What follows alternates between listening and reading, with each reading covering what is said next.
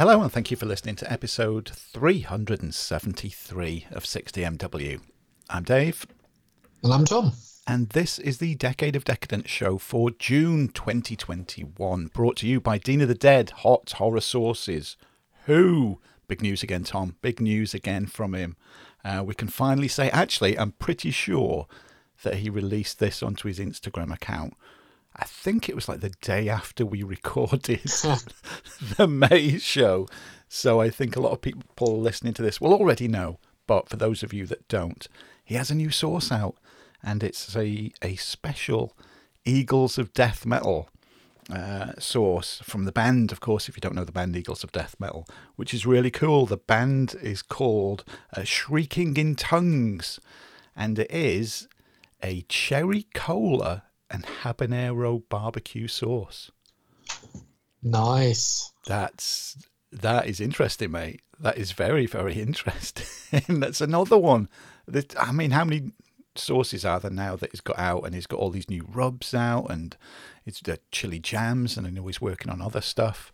I'm so happy, mate, that obviously, we're getting together again later this year for the first time in a couple of years, which is good. And hopefully we're going to get to, at least one of these Monopoly events that's going to go on. And Dean will be there, and the three of us can get together and have a natter, and we can buy some more of his sauces, can't we? Absolutely. Can't wait. Mm-hmm. He's also got his 7th T-shirt design out as well. It's been a few months since he's had one, yeah. So everybody go and check out Dean's website. As usual, all the links to everything he does will be in the podcast notes for this episode. And it's his 7th one of the year that's out. So if you haven't got one already, have a look through all the designs. There's some really good ones. If you didn't know, I picked one up. I think it was the 2nd or the 3rd design of the year that I picked up that's really, really good. Anyway, mate, the big news is June show. June marks 9 years of us podcasting together now. What the hell? 9 years, man and boy. 9 years. Crazy, mate, isn't it? I think it was June 13th. Was our actual Sunday? Our 9th. As we talk, Sunday just gone. Our 9th anniversary of podcasting together, and here we are, still talking shit all these years later. We're still here. We're still going. That's it. Nothing can stop us, no matter what anybody says. Mate, I have got so many 80s related things to chat about. 9 years worth. 9 years. Let's go back. Let's go back to how it all began, way back when in 2012. What a different world it was back then. Oh, God, yeah. Some things, though, are consistent. Much like, let's start with the UK being crap at Eurovision. Because that happened since we last talked. Yeah. Oof. Nil Painful point to watch. Nil predictable. Like, everyone hates us. I actually thought it was one of the better songs it wasn't great, but it was one of the better songs we'd submitted in the last few years. Me too, yeah. Because it wasn't just a sad ballad. I know the guy's original song from last year was a sad ballad. Yeah. But yeah, I didn't think it. I don't think he deserved it. I think we deserved it. That's a good way of putting it. Yeah, but yeah, it was a fun contest. I can't bloody remember who I voted for, but it was a very camp synth song, which was followed by quite a dark synth song. Yeah, there was some good stuff, and unexpected winner. Yeah, in Italy. Yeah, it was. It was another year where I couldn't partake of the usual Eurovision cheese and wine, which was unfortunate, but still. It was still. I didn't have a drop to drink. I was stone cold sober. Wow! And it was just as exciting and tense and fun. So I was just like, oh well, that goes to show if ever that comes up again. So It was one of my first times I was able to go into somebody else's house and see friends, and so I was just like, don't need it. Savouring the moment, mate, as well. Yeah. No, it was a lot of fun, and it always is. And it was nice just to have a normal thing, trusty old Eurovision. It never fails, does it? Yeah, you can always rely on Eurovision, mate. Hopefully everybody listening to this listened to our chat with Cheryl Baker as well in the last show, Which, course. yeah, that was good. Like I said, because this year was the 40th anniversary of Bucks Fizz winning. So if you haven't, for any reason, listened to that yet, go back and listen to that. Other things to listen to, mate. Dee Snider, new solo album coming out in April the 21st. What am I saying? Not April the 21st. There is a reason I've written that down. I'll tell you in a minute. His new solo album is coming out on July the 30th on Napalm Records, and it's called Leave a Scar. And I really enjoyed his last solo album. Gone in a little bit of a different direction. By his own admission, he cannot just put out 80s rock all the time. And he said himself he couldn't write it anymore. That was him back then. He's writing, who he is now. And the reason I said April the 21st, because I put that in my notes as well, because April the 21st, 1986, at the Manchester Apollo, was when I saw the best frontman, Dee Snider, that I've ever seen. It was Twisted Sister on their Come Out and Play tour. Nice. And still to this day, mate, I have seen no frontman come near what he was like that night. He was incredible. He had the whole of the Manchester Apollo in the palm of his hand, just doing whatever he said. He was absolutely brilliant, mate. An absolutely amazing frontman. And a great band and a great vocalist too. You're a Twisted Sister fan, aren't you, Tom? You must be. I am, yeah. I do like Twisted Sister. That's good. I am going to... what will I do for... Oh, I will tell you then. And, of course, everybody listening, YouTube. There's a really good YouTube channel I found called 80s Metal Recycle Bin. And it's really good, mate. They do interviews with 80s rock stars. Okay. Yeah, Stephen Pearcy from Rat is one that lit to mind that I watched the other day. There's all sorts on there. They've only got, it's not too old, I think it's only been going about 5 or 6 months. But there's, I think, 22 videos on there at the moment. So, yeah, give them a sub, get the numbers up, get them more popular. They'll get more interviews. And they're not long interviews, it's quick chats with people, but it's really good. All the people that we like from the 80s, all the rock music, that's on there. So that's 80s Metal Recycle Bin on YouTube. Go and give them give them a watch. Sticking. I'm going to stop you there, Dave. Go on. There's a nice little segue into, as we're talking about music. Oh, go on. I shall have a sip of coffee. Obviously, episode or 2 or 3, I don't know, ago, I purchased a record player. Yes. I've been picking up some vinyl, so some pretty cheap vinyl as well. I'm just leafing through. I've got some Jim Steinman. I've got the Streets of Fire soundtrack. That's like the first thing I bought. Mate, that is. And again, for anybody listening, if you've not listened to the Streets of Fire soundtrack, that is amazing. Got some Springsteen, some Seeger, REO Speedwagon, some modern synth stuff. I'm a Midnight and Wolf Club. A lot of Meatloaf. Just as how it turned out. Heart, Pat Benatar, Hall & Oates. Lots of good stuff. But one record, I was in a local record store in secondhand record blue. You'd love Beatniks, it's called, Dave. You'd love it. Oh, I bet I would. Lots of God, they still sell Region 1 DVDs, lots of Region A Blu-rays, lots of vinyl, all sorts. And I went in there on a little hunt for stuff, and there was a certain record that was out there. It was a little too rich for my blood at the time, and I was just like, right, I'll get paid in 2 and a bit weeks. If that's still there when I get paid, I will come back and pay the $17.95 for it. Because having a look on eBay, it was going for a lot more than that. This is, or was, the soundtrack to the movie Shocker. Oh my God, I've not heard that. I've got that.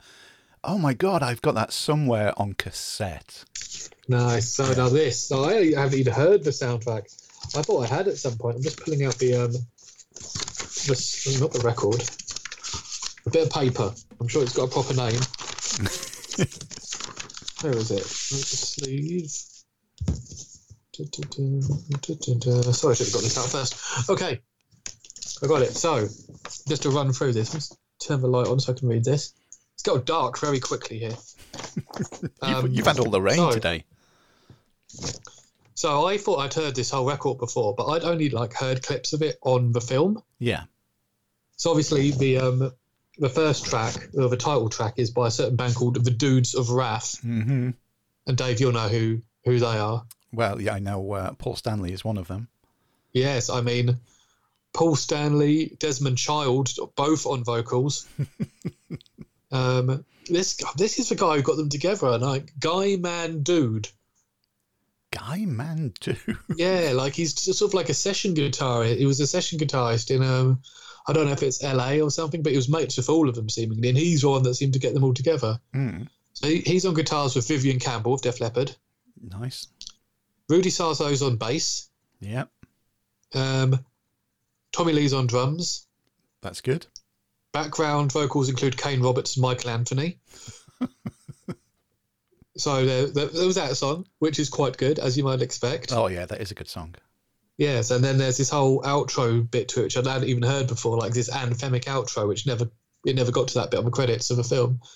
So then there's like Love Transfusion by Iggy Pop, which is like an Alice Cooper, trash era sounding one, because it's written by Desmond Child. The Megadeth No More Mr. Nice Guy cover, which, I mean, not your favourite band, I'm sure, but that's fine. Yeah, that's okay. Yeah. And then obviously a band we've discussed before, Bonfire. Oh my God, yeah. With the best song Kiss never released. Oh, mate, tell me about that. Let's just take it. I mean, okay, so if you go to YouTube and search Kiss Sword and Stone, and give that a listen, and obviously Bonfire were given it, yeah, and they released it, and that's a very good version as well. But just listen to the Kiss version, just be like, what the fuck didn't they release that? Didn't they? It's a fucking awesome song.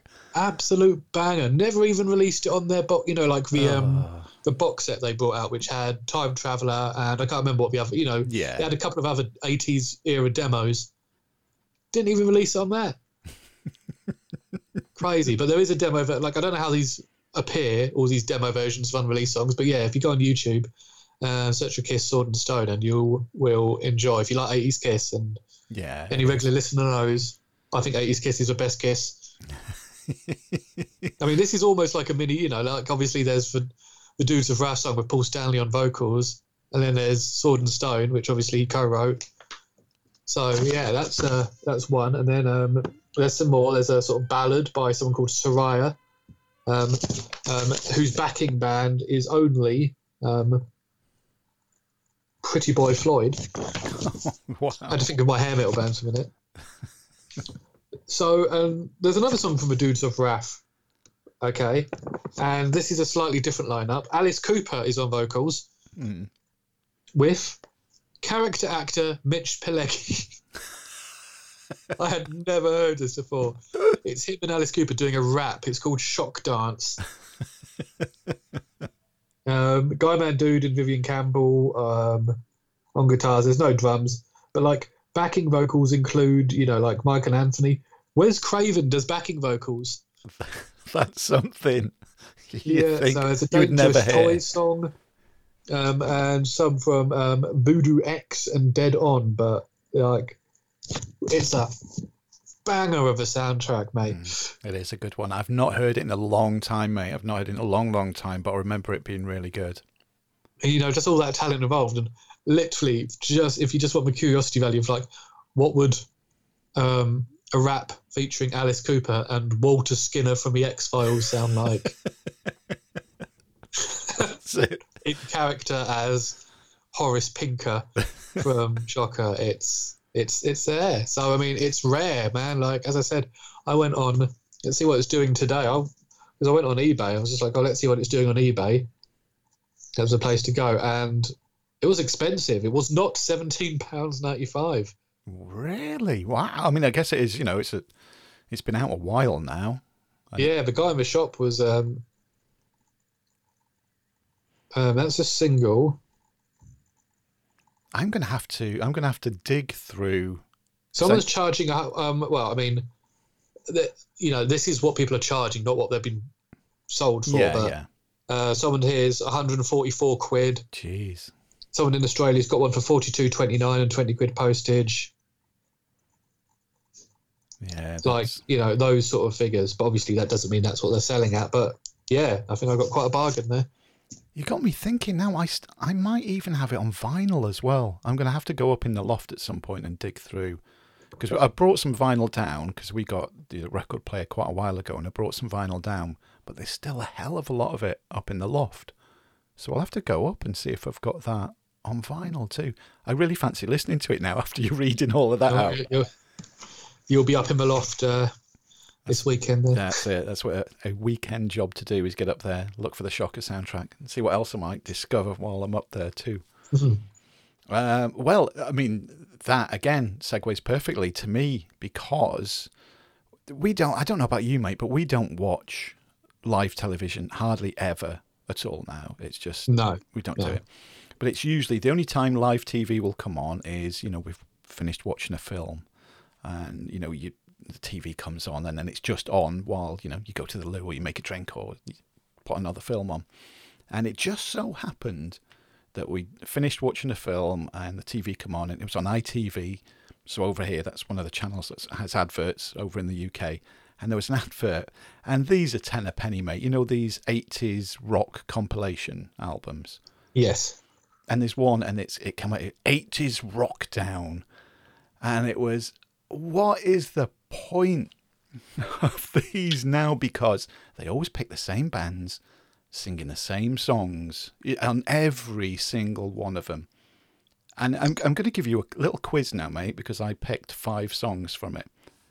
I'm going to give you the band name, and you tell me the song that is on this 80s Rock Down album from the UK. I up till quite the start of the year, I worked with CD charts, and I know the compilations of which you speak, and I know they're identical. Well, that's crazy. Go. But yeah, hit me up. Here you go. Never know, mate. Let's see. And for everybody listening as well, can you pick these 5? So, which song?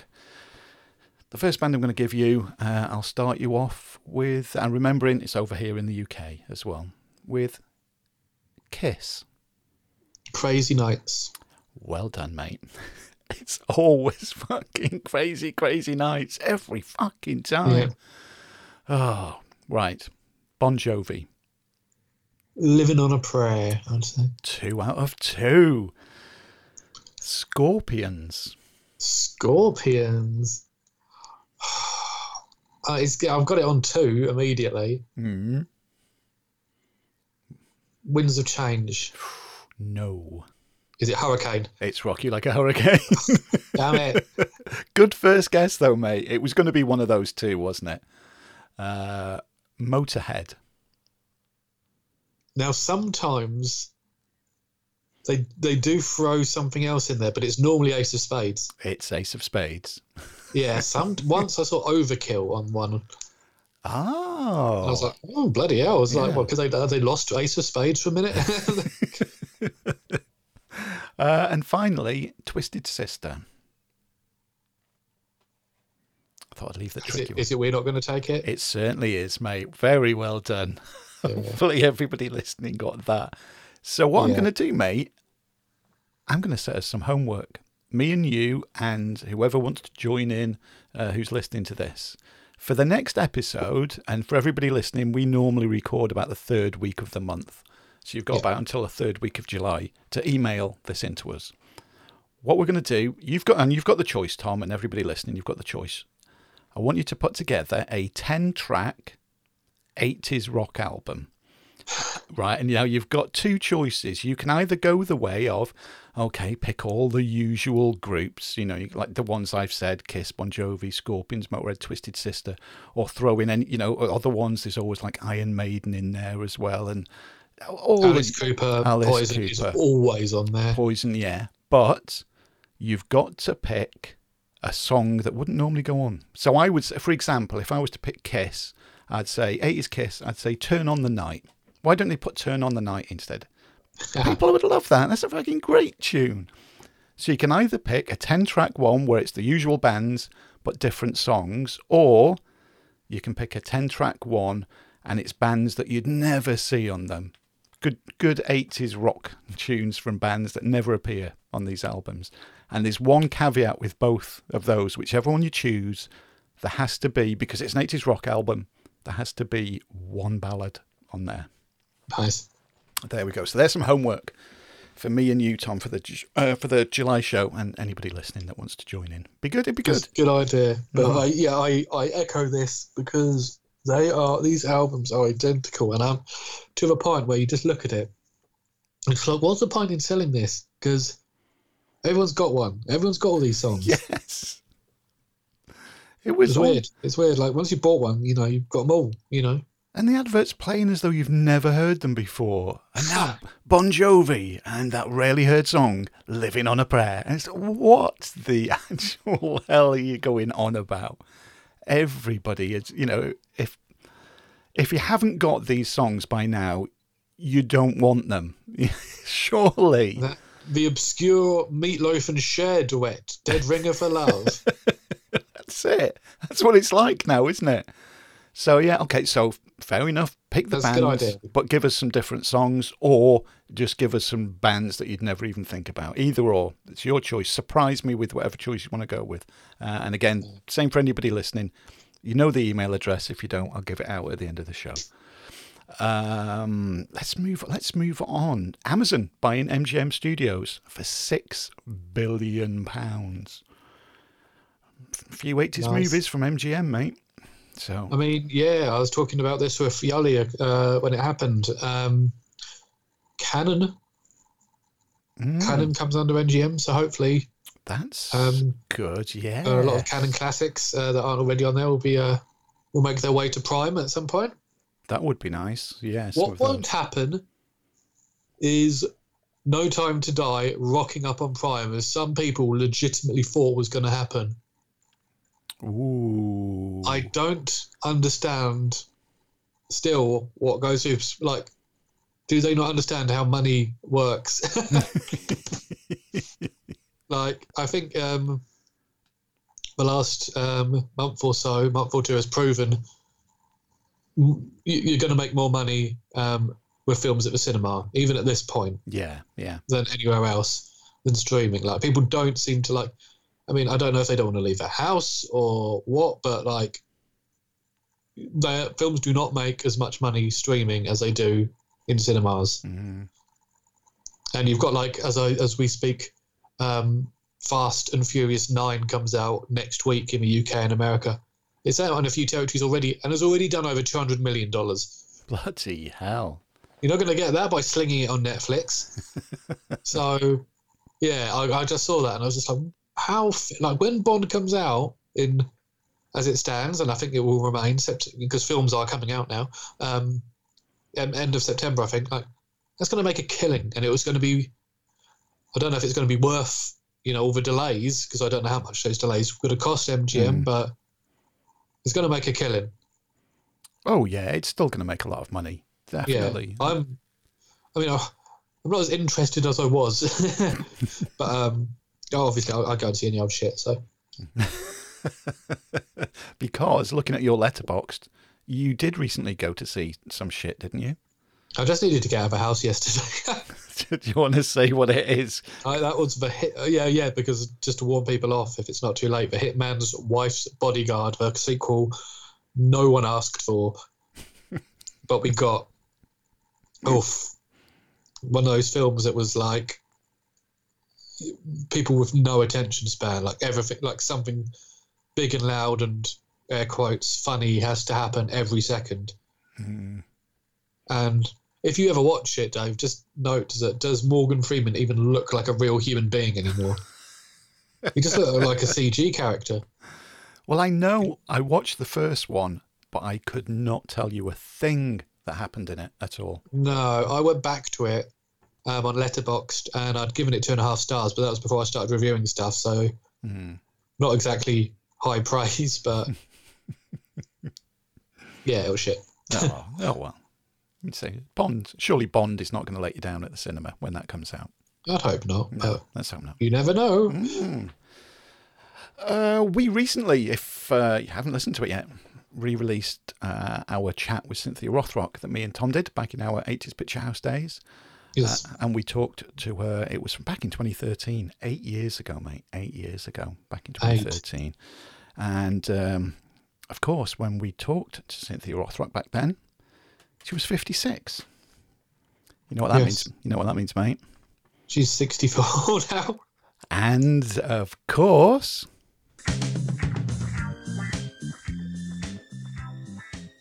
she's illegible, mate. She's illegible, and I officially welcome her in to my OAP hot list. Well, if we end up talking to her again, that'd be a beautiful way for you to start the interview. It's the music when we do our update show with her.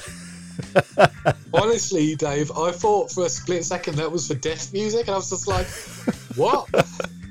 Breaking news. I was like, I've been on social media watch, but this is a really offensive way to introduce someone's time.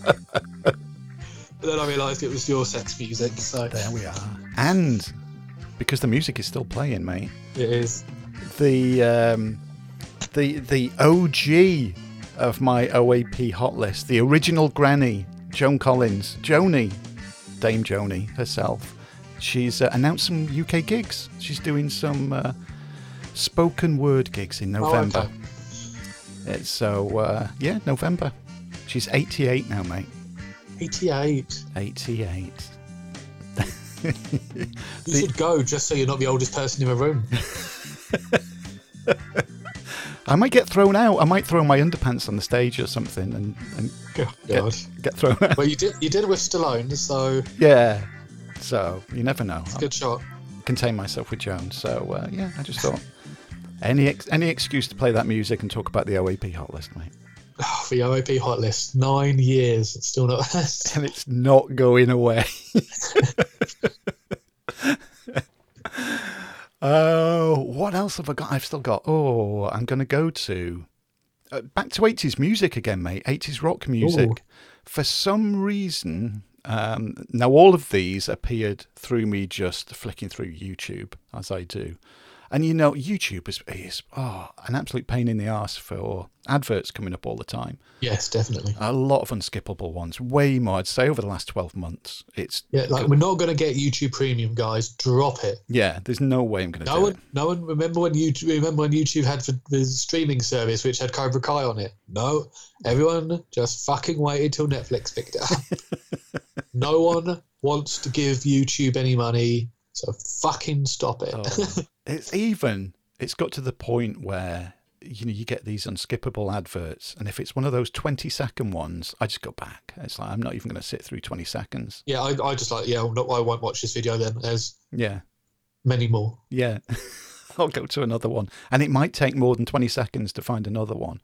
But I'm not. It's principle. Yeah, it is, isn't it? It is principle. But some of these, two video game ones, Battlefield 2042. There was a 5-minute reveal trailer. All the way through it, Kickstart My Heart was playing through it, which was kind of cool. That's nice. There was an old, I don't know why this appeared on my YouTube feed, but again, it was Call of Duty Warzone. It was an old advert. Eye of the Tiger was playing through it. Nice. And then animated, I don't know if you've seen this, Masters of the Universe Revelation. And it's Holding Out for a Hero plays all the way through it. Yes, it does. That has piqued my interest. I thought it would. They're embracing the homoeroticism of He-Man without a doubt. And and considering Kevin Smith's involved,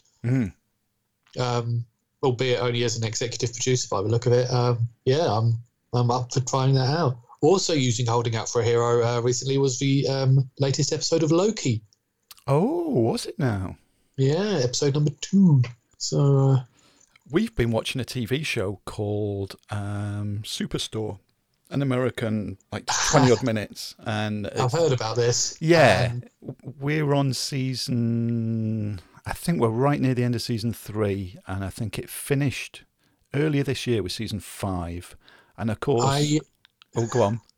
I don't know if I would have watched this or not, considering I still work in retail. Maybe when I get out, I'll be like, okay, now I will watch it.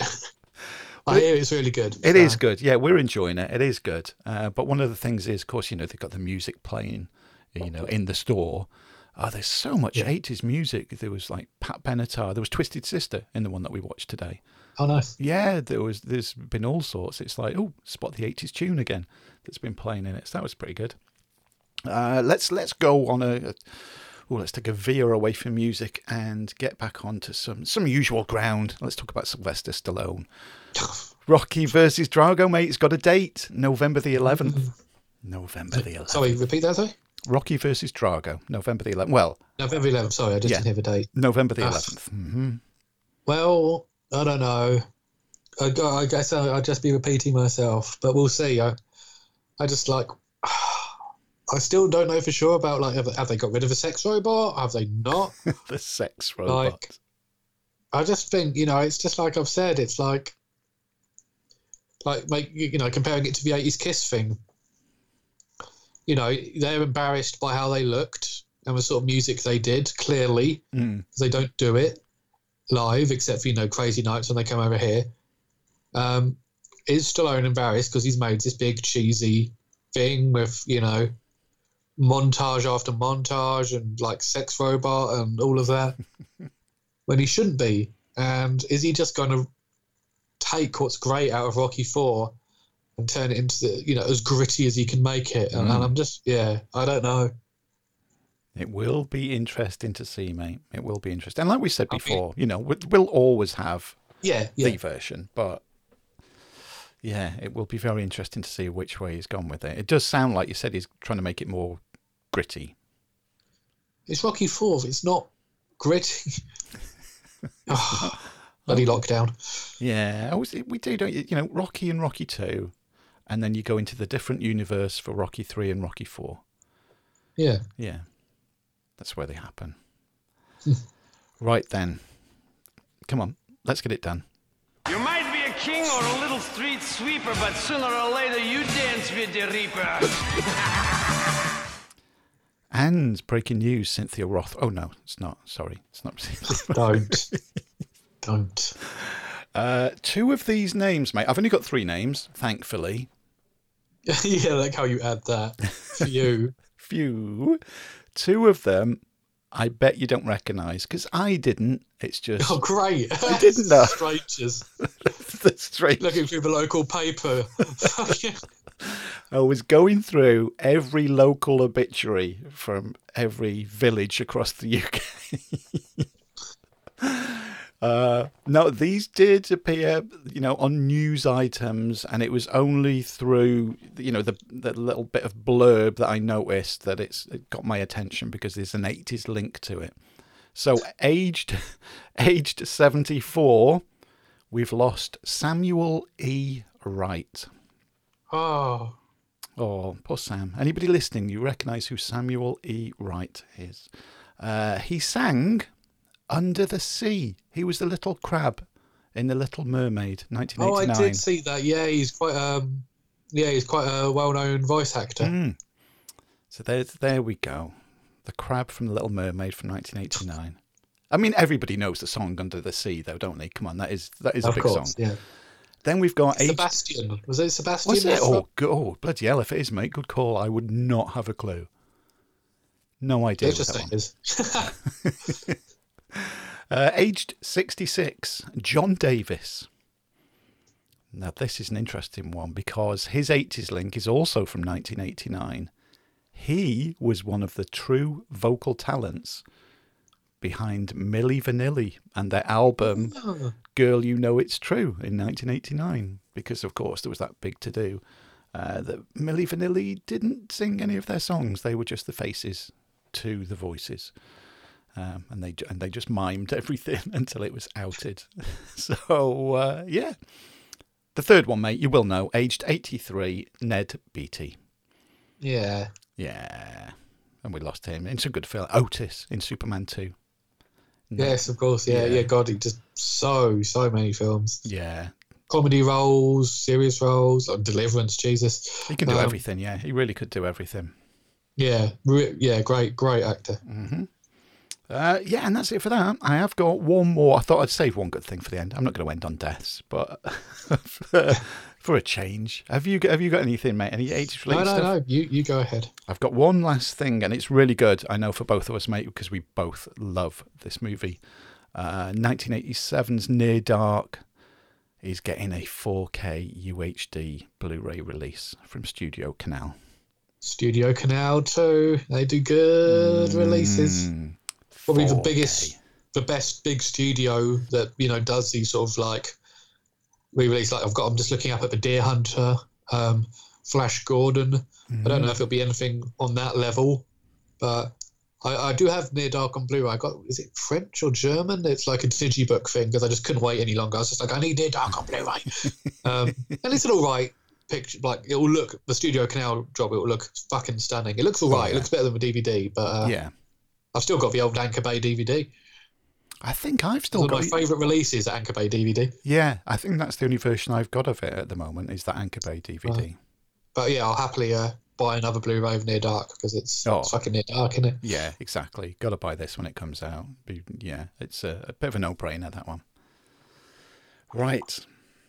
Speaking of no-brainers, shall we get onto this month's 2 movies?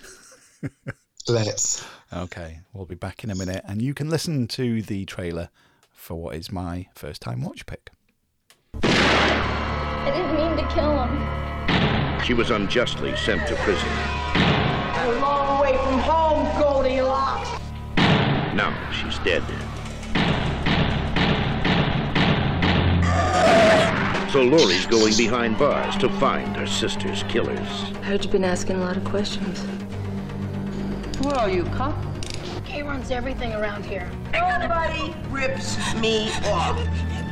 You killed her, and I want to know who helped you. I've already killed one of them.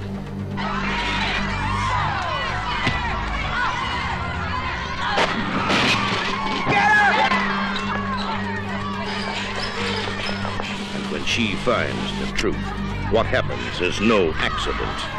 The only one left. It's vendetta. Behind prison walls, it's the only justice.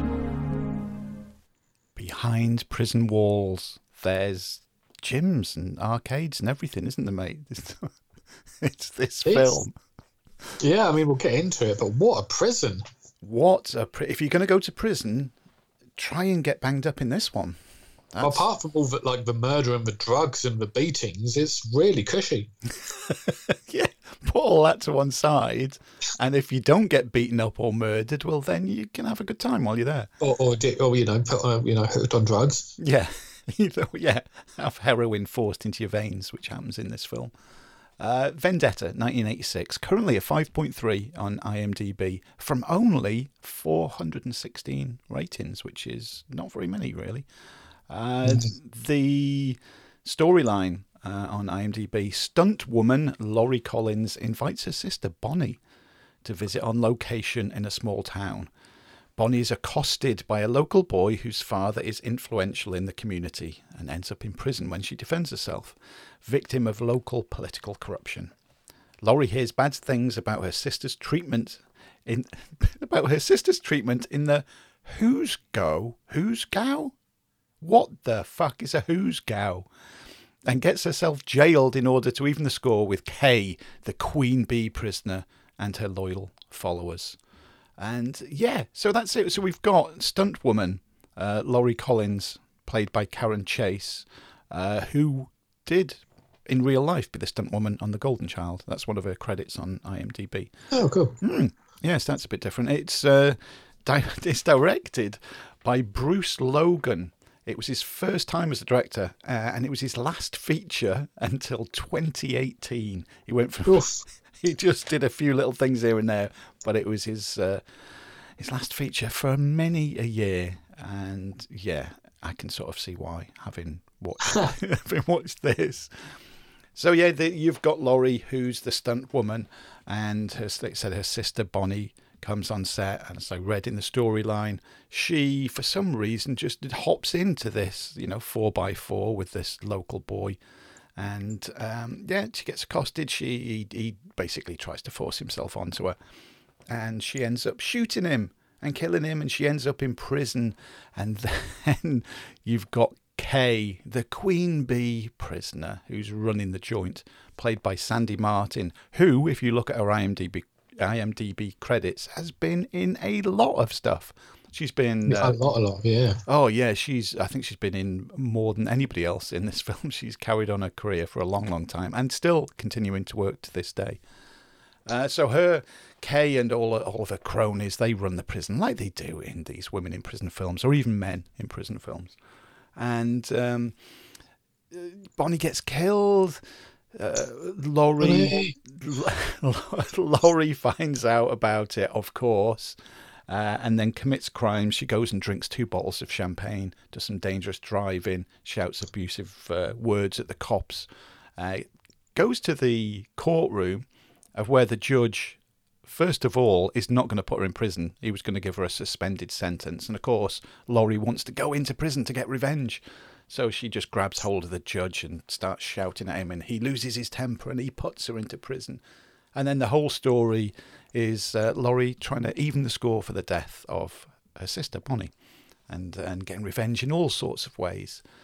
Not, it's not stretching the storyline, especially for women in prison films. A lot of them are, similar, aren't they, mate? Somebody goes in for revenge about something. Yeah, there's a lot of them. I mean, I suppose it's a women in prison film, but it's a very sort of like, it's not sleazy or, anything.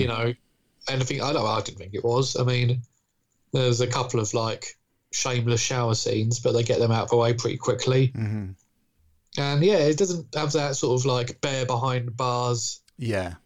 Sleaze fest, and that Shane Teed sort of thing. Yeah. It just feels like more of a revenge film. It does, and I think that's what disappointed me about it, is because you wanted sleaze. Well, I did. When you're talking, I mean, you said it yourself. You're a simple man. That's it. When I'm sat down watching a 1980s women in prison films, there's certain things that I expect, and for what good or bad. This genre is known for, okay, so you've got nudity, you've got gratuitous nudity, you've got ridiculous fights, and you've got like blood and gore, stupid deaths all over the place. And this didn't deliver on any of them. Like you said, there were some shower scenes, which of course are never really needed. There is nudity in it, but nothing like you see in most of the women in prison films. There was the fights in it, considering that the main character is a stunt woman and that's one of the selling point. All she could do was kick people. She had a kick. She had her kick. She had a kick and nothing else. That was also, it. Most of the people she killed were by accident. They were. That's a great point. She didn't even mean to kill them. And she literally killed 3 or 4 people by accident. And then she sort of you see her looking sheepish that, oh, oops. You almost expected to hear her say, oops, I've killed somebody. The whole reason she went into prison was to kill people. And then she gets in there and it's like, oh no, maybe I shouldn't be doing this. But the fight scenes were really badly choreographed, badly filmed. Just, her kicking and wildly missing people. The blood and let's have some inventive kills and let's see, or some head splatting or whatever. There was one part where Kay, the queen bee of the prison, gets this, like a big meat tenderizer, a big heavy, yes, a meat mallet. Yeah, and so it gets one of the other women prisoners, wraps a towel around her hand, and just hits the hell out of her hand with this, meat mallet.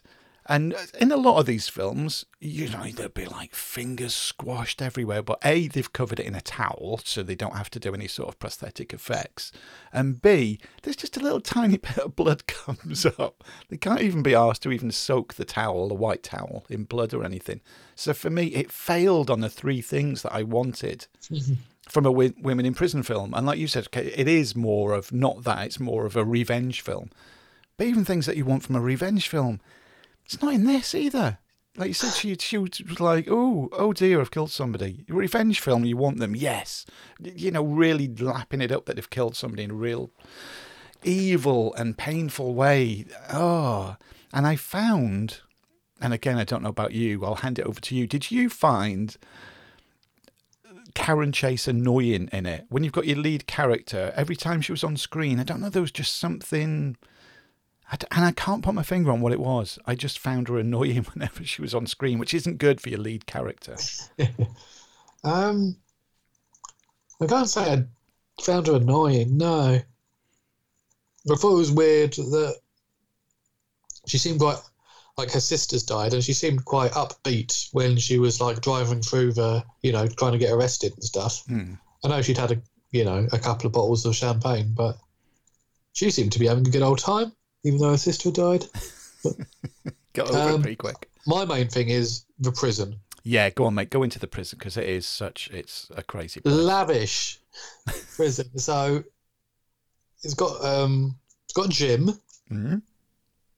It's got an arcade. Yeah. It's got a swimming pool. If you want to go on a conjugal visit, you don't get some like caravan out the back. If this van's a rocking, don't come a knocking. You get driven to a hotel not complex, but a motel, and not a sleazy thing. These looked quite clean rooms, quite presentable outside, by a guard who sits out and waits. And also, if you want a bit of entertainment, they had a Prince tribute act as well. It's like, what is this place?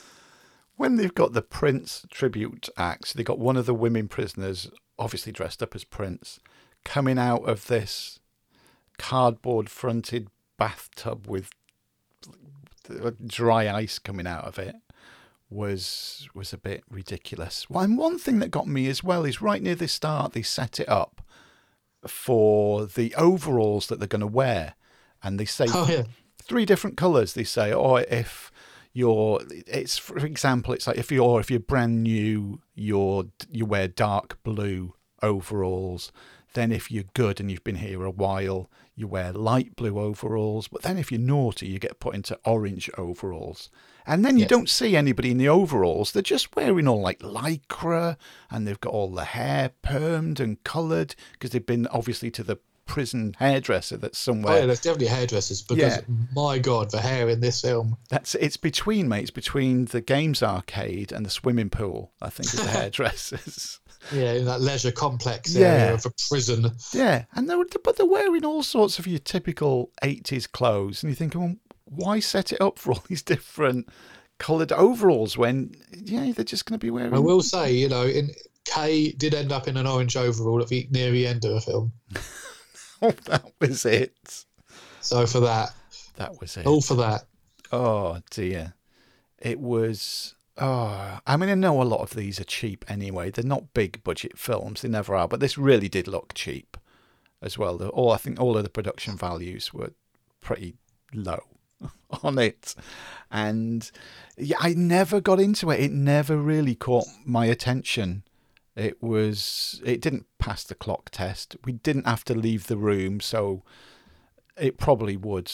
Well, it probably wouldn't have passed the pause test. I'd probably said, "Oh, keep it going." Just while I go for a pee, but I didn't have to go. I got bored with it. You shouldn't get bored with a women in prison / revenge film. It should keep you gripping. It was like, I'm not really bothered. I don't care what's happening to people, and nothing much is going to happen to them, and nothing much did happen to them all the way through. Not really, no. Big disappointment. I found it more interesting when they were out of a prison, like before she went in to get revenge. I was fine with it then. Then I just found it was starting to get just a little repetitive. Not really much was going on. No, for a 90-minute film, it drags as well. It seemed a lot longer. Like you can only accidentally kill somebody so many times. Accidentally kill them. It was. I mean, it was watchable. I probably enjoyed it a little more than you did. Yeah, I think you did. Yeah, just a touch though, not watching it. The judge, by the way, was the granddad outside at Night Deadly Night. Oh, really? Yeah, he was the only one I recognised in it. What's it? Yeah, I didn't recognise anybody in this at all, I've got to admit. But no, I was just so disappointed all the way through it. I mean, you look at that poster, it's one on Letterboxd, it's like, oh yeah, this looks like it could be fun. And then, I mean, as you know, it's got some fans on Letterboxd because obviously we sort of consult that now. Yeah. So it's not, we don't have a complete dead loss and nothing to talk about. But I thought it was all right. But, the longer it was in prison, I guess it's similar to Missing in Action 2, when you're just in that one location and it just seems to get, unless it's written better, it just gets a bit samey. Mm-hmm. Yeah, I wasn't hooked by it at all. It was... I'm not going to watch it again. I know it's not one that I'm going to watch again. I'm glad I watched it because it's an 80s film that I've never seen before. So that's always nice to, tick another one of those off. Okay, so I've seen it now. Didn't meet my expectations, but at least I've seen it. But I would never recommend it to anybody, even for, women in prison connoisseurs, just like, or revenge film connoisseurs. No, it's just not worth the time. You could spend 90 minutes watching stuff that's a lot better than this. So, yeah, bit of a bad pick, unfortunately, mate, but they can't all be winners. They can't all be winners, can they? I've got nothing else to say about it. I couldn't really pick much more out of it. No, I mean, it's like one of those things, I only watched it this afternoon and there's not really a lot to talk about in it. No. But again, anybody listening, if you've watched it, or for some strange reason this has made you want to watch it, pop us an email, let us know what you think, and we shall reply. So we'll take a break again, and we will listen to the trailer for Tom's rewatch pick.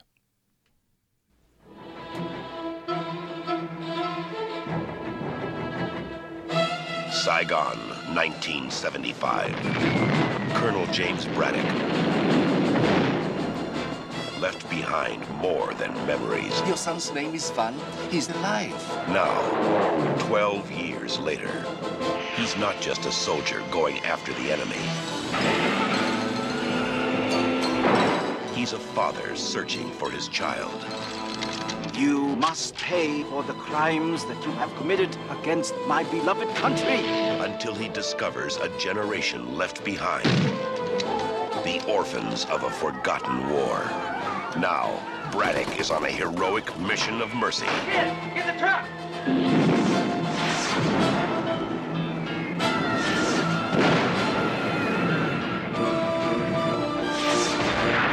Chuck Norris is fighting for everyone who can't fight back. Don't step on any toes. I don't step on toes. I step on necks.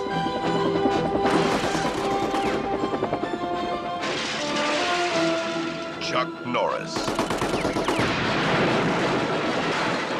Braddock, Missing in Action 3.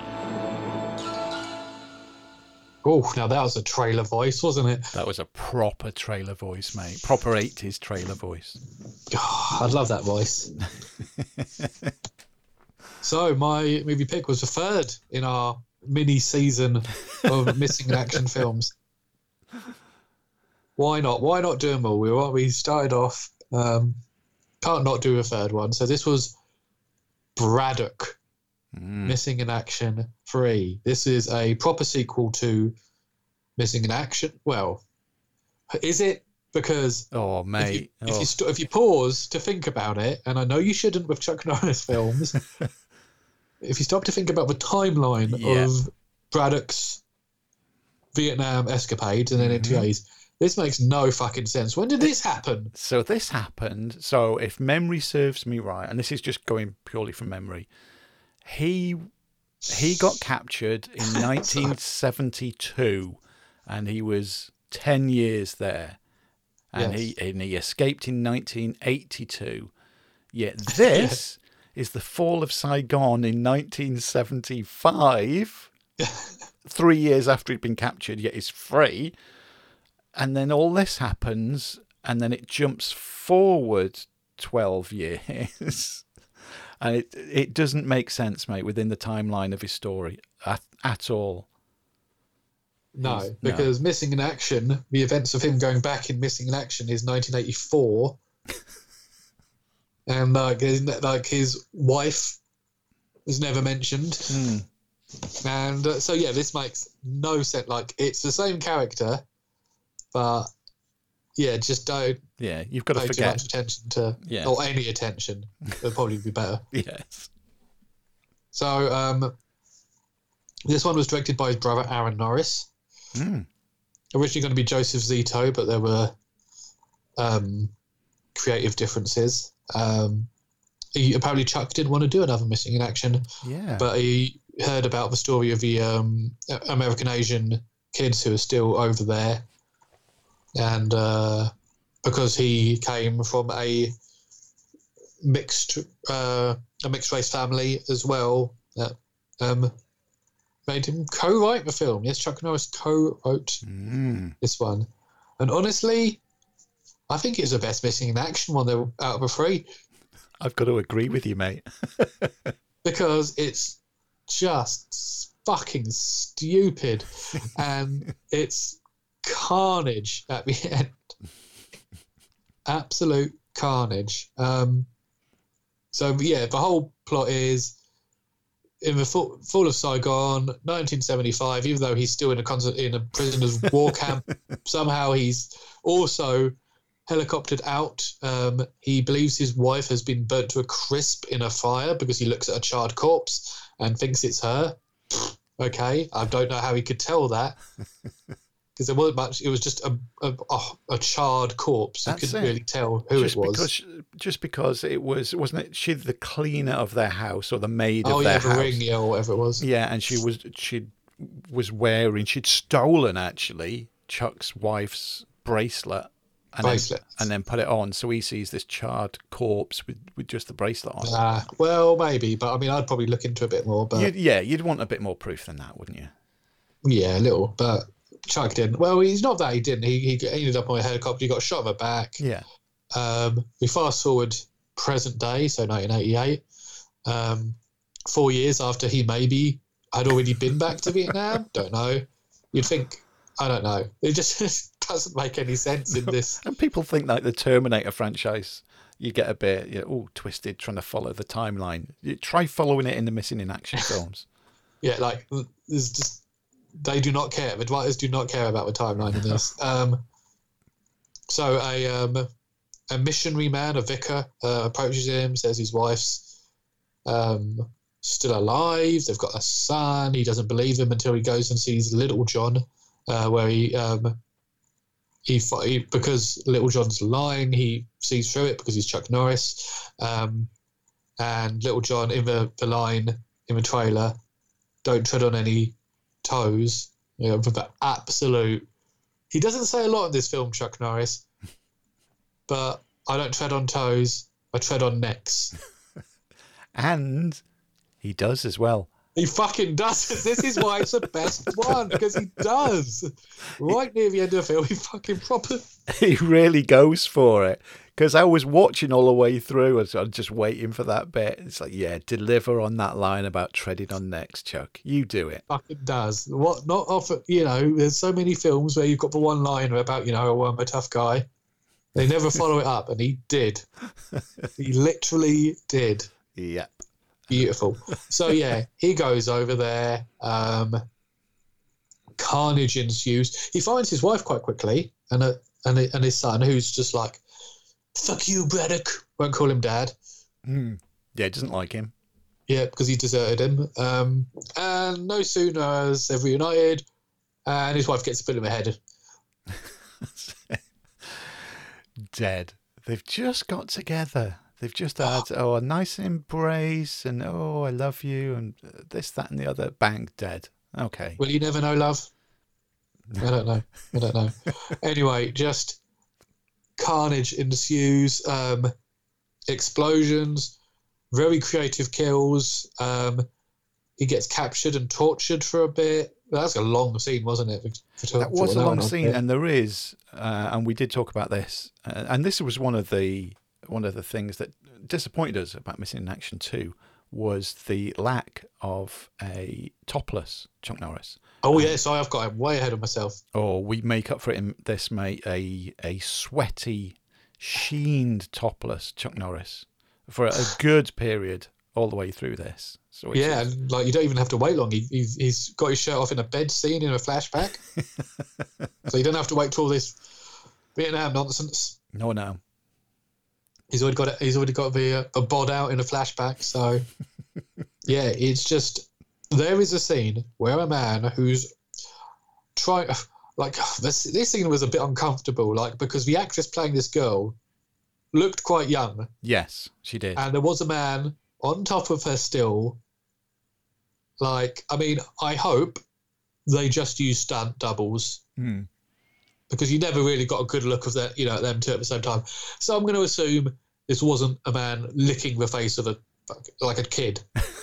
Even though, these sort of films, the 80s was a different time. I'm going to assume different camera shots were used, a double who was short, etc. Please. I'm just going to... That's what I believe. And I don't want to think about it anymore. No, it is uncomfortable. It really is. Anyway, Chuck's got his big fucking gun. Oh, I mean, take a second there, mate, for how big this gun is and how many barrels even Chuck it's got. Norris struggles with it. It's got, you lose count of the amount of barrels it's got. It's like something from a video game. There's literally a bit where I think he comes through a door and he's got it and he elbows someone, and it looks like he's like struggling with it because it's so fucking big. But it's an amazing gun. It literally, like, this guy, this seedy guy, this who was keeping like all the kids hostage, well, one of them, he's tussling with Chuck. A blade comes out of the gun and stabs him. Which is good in itself, isn't it? Come on, I mean, that was a cool moment. Yeah. Knife gun. Yeah. Brilliant. And then he gets shot out of a door onto the ground outside. Flying out he goes, lands on the floor. Then he explodes. I was like, this is brilliant. It is literally stabbed, shot, and blown up by the same gun in the space of 10 seconds. Tina was watching it, and again, so of course, it's the first time that she's watched this. It's been the first time through all of these three films, and she said that's one of the best movie deaths that she's ever seen. That's right up there with them all. And this gun, it's like the Swiss Army knife of big, massive. It does everything. Like you said, a blade comes out of it. It fires bullets. It's like an RPG. It's anything. I'm sure he could have stopped and made a coffee from it if he wanted to. It's just anything and everything. And like you said, when you've got Chuck Norris struggling to carry a gun, it's that big. It's so ridiculous. You can't help but love it. I will backtrack a minute. Also, this again, flashback scene. His wife's trying to get into the American embassy. Did you clock who she was interacting with and who Chuck had a brief scene with earlier? I certainly did, yes. That was weird, wasn't it? Like, Keith David is in it. Yeah. This tiny role that anyone could have done. And, this is 1988. Like, Keith, the things come out, everything else, They Live. Was that, same year. But yeah, I was like, what's he doing in this... In the third film, you're like, there's no other big name actors in this film. It's just Chuck. Yeah. And yeah, it's just Keith David just rocks up for a couple of scenes. I just thought that was really strange. It was strange, but nice to see, though. And yeah. I mean, I heard the voice first. I was like, that's like Keith David. And I was like, fucking is Keith David. I was like, I wonder if... Because I haven't seen this film in, it wasn't on my letterbox, which means it's pre-2012, the last time I watched this film. Yeah. I didn't really remember too much about it. I was just like, does he show up later? No. No. But yeah, so Keith David rocks up for two short scenes. Mm-hmm. And then when we were talking about Vendetta and it was 90 minutes and it was like it seemed to drag, this is just shy of an hour 45. I could have happily, bung another 15 minutes on it and make it into a 2-hour film. I could have easily sat through that. I was so entertained all the way through it. Oh yeah, like I say, this is the best one. I mean, I actually, to the point where I couldn't give it 4 stars because I think that's a little far. I actually revised my rating on Missing in Action to 3. Number 2 for 2.5, and this 3.5 on Letterboxd. But I was just like, well, it's not. I'm not giving it 4 stars because it's not a 4-star film because it's fucking ridiculous. But like, this is the best one, and also, furthermore, this would be one of those Chuck Norris films. If people want, give me 2 or 3 Chuck Norris films so I could get an idea of Chuck Norris. This would be one of them. Yeah, it would for me. This, Forced Vengeance, and maybe like Invasion USA, something like that. Yeah. Just, because it's, and also like if someone was just like, oh, give me an example of like a Rambo knockoff, like sort of thing, I'd be like, yeah, Mission Action 3. Yeah, straight away. Yeah. As I said, it'd been a long time since I watched it. Obviously, about at least 10 years. But yeah, really enjoyed it. Daft as fuck. Carnage, absolute bloody carnage. And the start. It was the start of a good relationship with his brother, because his brother went on to direct him. I think it was like in another 6 or 7 films after this as well. So, you know, they made quite a lot of films together. The 90s, sort of the ones that you don't really hear much about. Yeah. But a beautiful professional relationship. I think he did some Walker Texas Ranger episodes as well, if I'm not mistaken. Yeah. But yeah, I was. Oh my God, the songs at the start and the end. Oh, the end song especially. About freedom. It's just like brilliant. It's so American. That end song is like just absolute Poundland Bill Medley at the end, just going on about freedom. It's so fucking perfect for this sort of thing. And there was unfortunately there was a helicopter crash during the making of it as well, wasn't there? Killed 4 people, which I read as well was there was a helicopter crash, a fatal one, in a later Chuck Norris film as well. It was twice that's happened to him while they've been making the film, which obviously is always a bad thing. But there's been quite a few, you know. Was it Twilight Zone? That was another helicopter crash and that. Because, of course, there's lots of helicopter action in this, as there are in 80s action films. And I actually read the inquest or the trial, or what have you, into the Twilight Zone crash, concluded the day the crash of this one happened. Wow. In some horrible coincidence. But, yeah, really, really sad. And, yeah, I mean, like, as you say, I think it might be one of the Delta Force films where possibly the second one where similar happened. Yeah. I mean, the stunts in these films, you know, like, safety was a lot looser then, wasn't it, I guess? Oh, yeah, it was a lot looser. And the stunts were fucking nuts. Like, the stuff they do. And like, no matter the budget, big budget, small budget. I got a film last year, Vinegar Syndrome in America, put out called Action USA. Really, I don't know if you've seen it. Really low budget sort of action thing. Yeah. But it's all about the stunts, and they're absolutely mental. It's just like you can see like the people getting hurt. What in it? I'm just like, Jesus. So it's we talked sadly about not surprising this sort of thing happened in the 80s a bit. A few episodes ago, we talked about, didn't we, of, you know, one of the stunt guys, his head being driven over was something that happened. And you see in this, Chuck does a few of his own stunts. He does a few jumping off high places and things like that. Because again, Tina pointed out, and she said, "Wow, it's a bloody hell!" That was like, he actually did that. Yeah, because obviously with our big fancy TVs nowadays, I still watch a DVD, but obviously it still look good.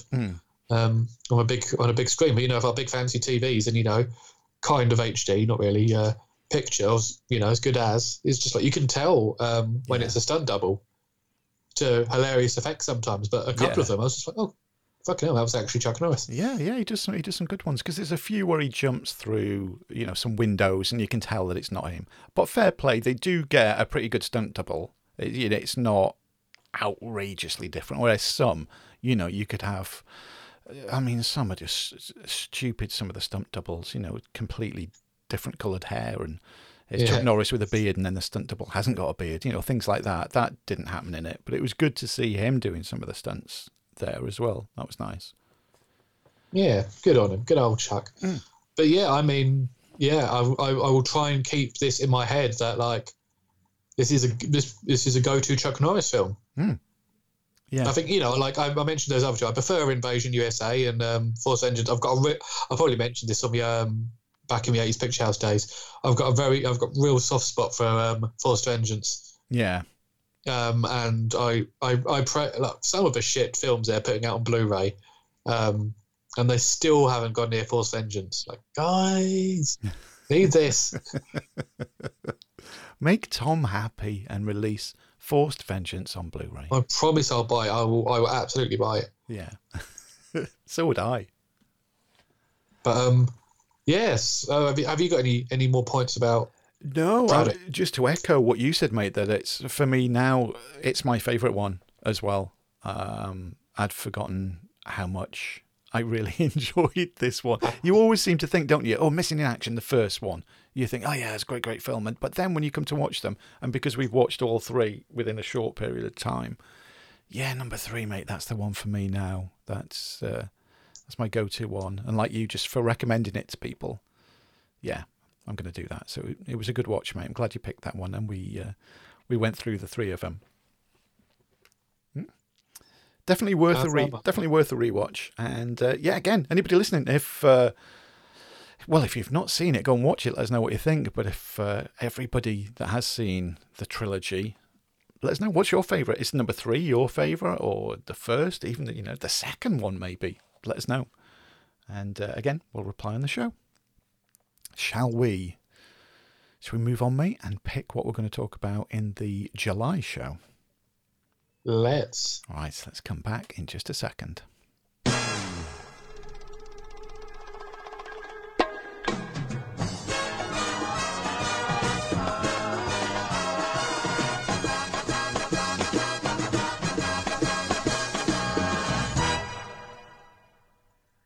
Right. I should have asked you to cue this up, but...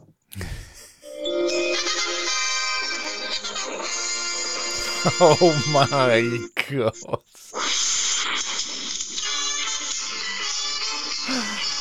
Well, this is taking me back. I think this was from the 80s as well. I'm sure this was from the 80s.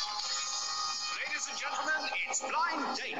And here is your host, Miss Cilla Black. Okay, I probably don't need that last bit, but that's my pick. We're going to watch Blind Date with Cilla Black. No, we've got to watch Blind Date, the film directed by Nico Masterakis. It's got Kirstie Alley in it instead of Cilla Black.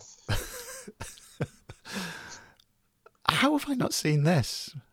I don't know. It looks fucking ridiculous. So it's Blind Date. What year is it from, mate? 1984, and it's on Amazon Prime. A blind ad executive's computerized partial vision allows him to play a crucial role in solving a series of murders. This can't fail. I said to you earlier, I was like, he's bound to have seen this, but no, beautiful. I can't wait. This is one that passed me by, mate. Until now, thanks to you, I'm going to get the pleasure of watching it. And now you've got that theme tune from Blind Date stuck in your head, like I have had all day. Going to go down a YouTube rabbit hole about Blind Date. Oh no, I can't. I'm going to put a film. I'm going to have something to eat. I'm going to put a film on and just focus on that, because I will absolutely end up going down. Have I ever told you about that? I must have said about the weird childhood. I don't know if it was a nightmare about Surprise Surprise with Cilla Black. And the Stevie Wonder thing, have I ever mentioned that? What? This is getting more bizarre. I don't know bizarre. What it was. I'm going to have to ask my brother and my mum if they remember it. I was a kid, and now I'm saying it out loud. It's probably not something that actually happened. So Stevie Wonder was on Blind Date. No, sorry, Surprise Surprise. Right. And one of the audience members started bleeding from the eyes. And Cilla Black was just like, I always remember, she goes, you've got tomato ketchup in your eyes, Chuck. Did that ever happen in real life, or this? That was the episode where they cut it short and went to adverts because somebody was bleeding from the eyes. Don't fuck with me. I don't know. I never Googled it. There was Again, I didn't want to bring it all back, but no, I remember like that. I don't know what it was. If it was a nightmare or I thought something had happened. And there was a piano chord. You know when the piano's like dun, dun, it's off key. Wow. There was that as well, and I don't know. Anyway. That's interesting.